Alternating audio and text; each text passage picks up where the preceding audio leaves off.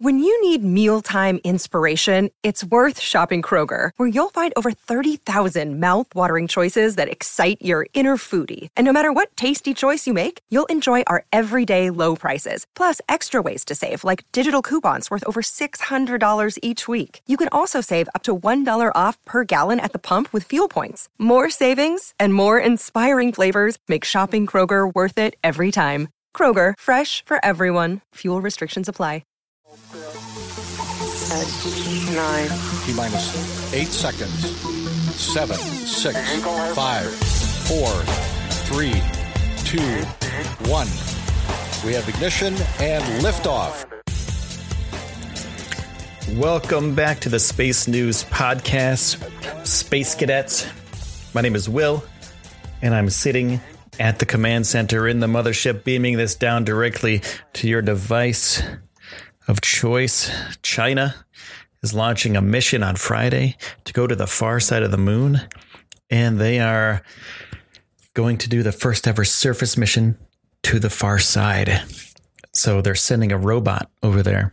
It's going to be on top of a Long March 3B rocket on Friday, December 7th at around 1:30 p.m. Eastern, and it will be launching towards the moon. So if this all goes according to plan, their lander, the rover, it's a lander-rover duo. It'll touch down within the moon's South Pole Aitken, the SPA basin, around, it's a 27-day flight.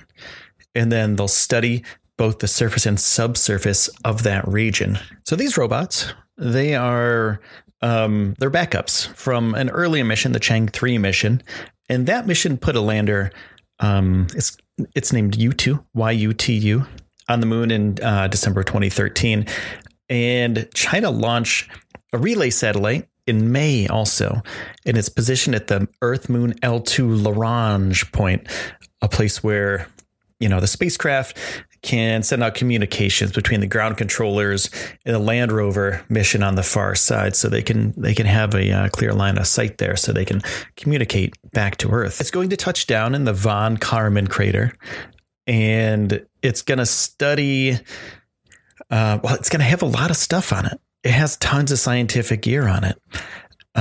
So it's going to do low frequency radio astronomical study of the lunar surface, a shallow structure investigation at the lunar far side within the roving area, and topographic and mineralogical composition studies of the lunar far side within the rover's patrol area. It's going to have a lot of hardware on it. The lander carries a landing camera, the L-cam, the terrain camera, the T-cam, low frequency spectrometer, the LFS, and the lunar lander neutrons and dosimetry, LND, which was provided by Germany.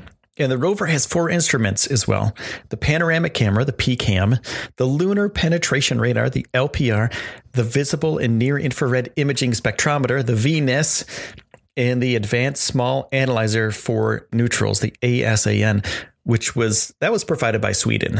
So this isn't just China doing this. This is an international event.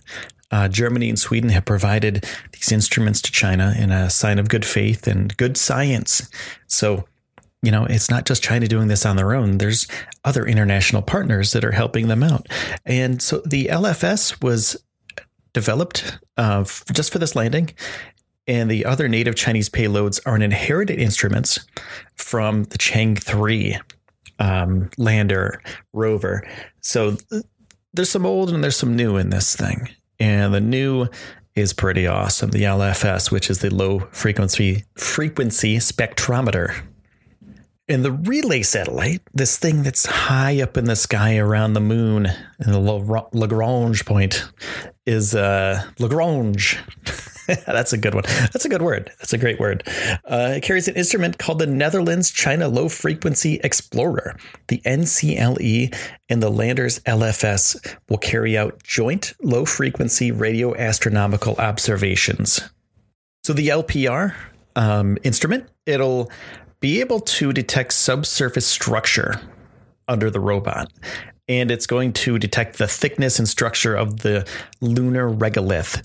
And it's a nanosecond impulse radar with bistatic antennas. So this thing is going to look down into the ground of the moon. Into the ground of the moon. How crazy is that? We have a robot on the moon zapping down into the lunar surface to see the lunar structure and the thickness of the lunar regolith. That's impressive. How it does it? It's an ultra wideband nanosecond impulse, and it's produced by a transmitter. And then it's sent through the transmitting antenna down to the lunar surface. The echo signal from the underground target is received by the receiving antenna, amplified in the receiver, and then restored as a data record. There's a lot of moving parts there. There's a lot of stuff going on. But at the end of the day, we get to see what's inside of the moon. We get to see what kind of stuff is going on under the surface. And we get to check out that data. And, this is for future landing missions as well. This is for possible future lunar colonies or lunar landings. And, if this is brought to the public where everyone can use this information, it's going to be so much more helpful than not having it in the future when we land and we are trying to build a colony up there, do other scientific experiments up there. So they're going to be bringing some things as well, some actual things. The Chang'e 4 is going to carry a tin containing seeds of potato and a small flowering plant related to cabbage. And it may also have silkworm eggs in it. So a living thing is going to the moon. So these things are going to be in a tin. It's a cylindrical tin, and it's called, it's like a lunar mini biosphere experiment. And it's by 28 Chinese universities, led by Southwest China's Chongqing University. It's made of special aluminum alloys and weighs about 7 pounds-ish, a little bit under 7 pounds. So 3 kilograms, 6.5 or so pounds. So the basin that they're landing in as well is the largest and oldest impact basin on the moon itself. And the terrain is low, and it's not filled with basalts as other moon basins are. So it suggests that it may have a special thermal history, very unique area, and it could have very unique evolution features as well.